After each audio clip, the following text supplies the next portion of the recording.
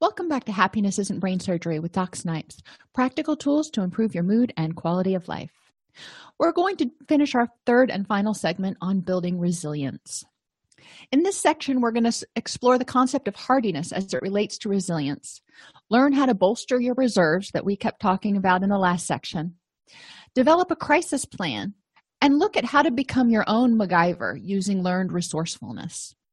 So hardiness is a concept that was proposed back in the late 1970s, and in which it was proven that people who have three characteristics, commitment, control, and challenge, tend to bounce back or are more resilient from physical health problems like open heart surgery than other people. And they went on in the 80s to do more study to find out that the same is true for mental health issues, so depression and anxiety and situations that cause you emotional upset. People tend to bounce back from those better if they've got commitment, control, and challenge. But what are those? Commitment to what? Commitment means commitment to various areas of life, resulting in a sense of purpose that can carry you through turbulent times. So there are a lot of aspects of your life, your family life, your work life, your health and fitness life, your hobbies, your pets, all different things that are probably very important to you. So when something bad happens, if you can focus on those things that are important to you, you can recognize what you also have going for you. There is this setback here, this unpleasant thing, but there are all these other things that you're committed to. Keeping going, keeping moving forward too. So, okay, in order to keep moving towards those things, how can I deal with this current situation? So your commitment to achieving your goals, your commitment to becoming the person you want to be, can help you look at something bad that happens and figure out, all right, how do I integrate this into the plan? It's kind of like if you're going on a road trip somewhere and about halfway to where you're going, you get a flat tire. Well, that's an unpleasant event. It kind of stops you in your tracks for a second. But then you're committed to getting to your destination, so you call AAA or put on the spare tire or do something like that. Control is the next characteristic. Understanding what is and is not within your control. Something happens. Let's say with the flat tire metaphor for a moment. That's unpleasant. You may get angry at first. It's like, kind of put a damper on the plans and it's going to put us behind. But you are in control of your thoughts, reactions, behavior, and environment. So ideally, before you left, you made sure that you had a spare tire. That would kind of be the environment thing. But you're also in control of your thoughts, reactions, and behavior. So you can either focus on how horrible it is, how hot it is outside, how unfortunate, how late you're going to be, and all the negative stuff. Or you can focus on the fact that, well, we were able to safely pull over to the side. We're going to be a little bit late, but, nothing catastrophic happened here. So you can choose how you look at the situation. You can choose what you continue to tell yourself. If you continue to tell yourself angry, stressful things, you're going to continue to surge cortisol and adrenaline and just drain yourself dry. And challenge, viewing the situation as a challenge instead of a threat, accepting that change is a normal part of life. So looking at the situation and going, you know what, this wasn't what I anticipated. I didn't anticipate having to get a new tire right now. Didn't anticipate having to spend the money. But you know what? I'm going to drop back and punt because there's nothing I can do about it. So let's figure out how to make this work.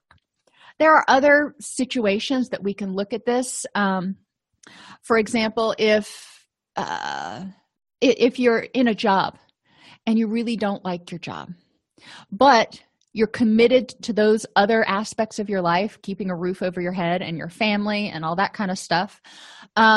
So you're like, okay, I'm committed to achieving these other goals. For right now, this job is what's putting food on the table and helping me achieve those goals. It's also got a lot of unpleasant stuff associated with it. All right, so there's the commitment. Control is looking at what is and is not within your control. Can you change whatever's unpleasant about the job? Maybe, maybe not. Can you change your reaction to it, at least for the short term? Now, that you can do. You can say, all right, maybe your boss is an unreasonable witch. You can breathe and think to yourself, all right, Every time she speaks to me, I'm going to tell myself something positive. And that's going to help me get through it.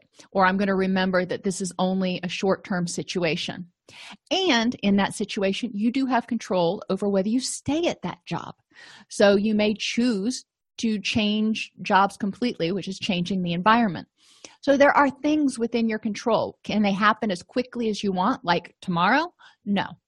It may take a little while before you can find another job that enables you to leave the one you don't like, but it gives you hope, and it is a challenge to help you work toward, your future goals. And then again, viewing the situation as a challenge. All right, this isn't a threat. It's not going to kill me to continue to work here. It's something that I've got to figure out how to deal with. And that's the change that's the normal part of life. Normally, you would probably prefer to do things one way. But in this particular job with this particular boss, you've got to do it some way that seems completely bass-backwards. But that's okay. You can say, all right, change is a normal part of life. I need to breathe. I'm not going to get my way on this one. And then, when I find a new job, then I can move on. So I can endure this for the short term. So you've got commitment, control, and challenge. This helps you handle unpleasant events when they come your way. But as we've talked about in the last 2 segments, you need to be healthy ahead of time. You need to be strong. You need to be resilient. You need to be on your A game as much as possible ahead of time. So bolster your reserves by engaging in positive health behaviors. And that's between you and your physician generally, but basically nutrition, sleep, exercise, sunlight, don't use or abuse drugs. Recreation, it's important. So is relaxation. Why? Why do I have these here? How can those bolster your reserves? Well, your body is either relaxing or it's in a fight or flight sort of mode. There's very little middle ground there. So if you're always in fight or flight, then you're always draining your reserves. You're always draining that battery. If you are relaxing, then you're helping store up some of that energy. Think about it like plugging your phone in. When you are plugged in and you have the phone sitting on the desk, it is relaxing. It is charging up. There's nothing draining the battery. When you're working, or when you're talking on your phone and you're playing on your phone and doing whatever else and draining the battery, then it's not recharging. And even if you have it plugged in, it's not going to recharge as quickly. So you need to take some time out to allow yourself to recharge. But what about recreation? How does that fit in? That takes energy to go out and have fun. Yes, it does. But again, it's kind of this mixture. You have your stress chemicals, your fight or flight chemicals, and you have your relaxation chemicals. If you're not pushing out those stress chemicals, then how about increasing those relaxation chemicals to help you feel happy? Imagine that. So you're having this balance, and ideally you want to have a greater amount of time each day that has happy chemicals and calm chemicals flowing through your body than the stress chemicals. And engage in purposeful action to avoid wasting energy. There's a lot of stuff that we do that you look back and you're like, what? That wasn't necessary. This past couple of weeks, I've been sick. And normally I do laundry every single weekend. And it's just one of those things that I do. And last weekend I didn't do laundry because I couldn't do it. And, this weekend I'm getting ready to do laundry. But nobody died. There was no major consequence because I skipped a week of doing laundry in order to take care of myself and rest and recharge. So looking at that purposeful action, you've got to balance what you're doing with what's important to you and what your body needs at the moment. Because some days you're just not going to be able to give 100%. Have a crisis plan. It's a whole lot better to have a plan ahead of time than to try to figure out something when you're in crisis. So know ahead of time, write it down so it's right there. When something bad happens, how can you get a grip? How can you get control of things? For me, I'm an extrovert. I tend to talk it out. Other people will go on a run, go on a walk if they're more introverted because they need to clear their head. whatever works for you. But since I need to talk it out, it usually helps if I have somebody to talk it out with. So I have a list of people that, my common contacts that, I can call and just kind of vent if I'm having a bad day. That's step one in my plan for emotional regulation. Ask yourself, does staying miserable serve a purpose? If you're feeling unhappy, just ask yourself, what can I do to not feel miserable or to improve the next moment? Another thing you can do if this unpleasant feeling is still hanging on a little bit, redirect your anger or fear impulses metaphorically. So if you want to rip somebody a new one, well, people feel that way sometimes. One of the things you can do is get out an old phone book or something that needs to be shredded and just shred the heck out of it. Tear paper. If you feel like you want to escape, you want to run away, you got to get away from it all. Go on a run. Go on a hike out at a state park or something. If you feel like you need to get something off your chest, do some push-ups. It is a metaphorical way of handling it, but it can help you kind of diffuse some of that initial rush of adrenaline and fight or flight energy. Identify and address the problem. Yeah, this wasn't first, was it? This was second. When something happens, the first time you realize there's a problem is when you start feeling angry or scared or devastated. All right. So you need to get that feeling under control for half a second. So then you can say, all right, what is really going on here? This is when you're getting into your wise mind, and you can say, this is the situation. What are my options? And you can start creating a plan for figuring out how you're going to integrate this, how you're going to deal with it and integrate it into your life, because it is what it is. You can't make it go away now. Look at what must be done. Who can you call on for social support? And what boundaries do you need to set when you are feeling, completely overwhelmed or anxious or whatever? So these are all things that you need to think of kind of ahead of time. What is it that you need when you're in crisis? And what is it that you can do to deal with that initial flood of emotions? When efforts to change something are successful, then your expectations are often generalized to other situations. So if you ever watched the show MacGyver back from the 80s, MacGyver could take, a matchbook, a twist tie from a pack of bread, and a bottle of alcohol and figure out how to escape a prison. I don't know how he did it, but he was always able to put stuff together and somehow get out of sticky situations. Well, normally you wouldn't think of a matchbook and a twist tie and a bottle of alcohol as really all that significant. Well, those were resources that he had. Remember, we keep talking about building up resources. So emotionally and cognitively, you want to have as many resources as you can. And in your environment, you want to have as many resources as you can. So when stuff happens, you can draw on those resources and go, okay, I have all this at my disposal. How can I best use it to help me get through this situation? When you're doing that, focusing on previous successes will help you feel more confident and competent. Remember those 2 C's. Look at others who are similar, who have succeeded, if they've dealt with other things. This is why support groups are so wonderful for people who've experienced some sort of a loss or who are experiencing chronic pain, because they're able to see other people and learn from other people's strengths and coping skills. And elicit positive self-talk and supportive statements from yourself, but also from others. Get a cheering section. Get a crowd going that can go, you got this. It stinks right now. What can I do to help you? And manage your physical arousal using radical acceptance and distress tolerance skills. Because if you continue to get emotionally blinded, if you will, whenever you have that adrenaline rush, you're not thinking as clearly as possible.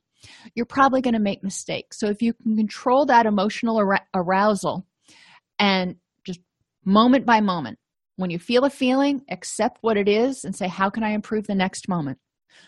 If you feel another unpleasant feeling, say, all right, it's back. It is what it is. How can I improve the next moment? This is one of the ways that when I experience a loss, I deal with it. Because initially you think about it a lot and it comes back and you're like, oh crap, I'm thinking about it again. And okay, instead of getting upset and beating myself up for thinking about it again, I go, okay, yeah, that happened. Can't change it. What can I do to improve the next moment? So when life sucks, what can you do? Support others.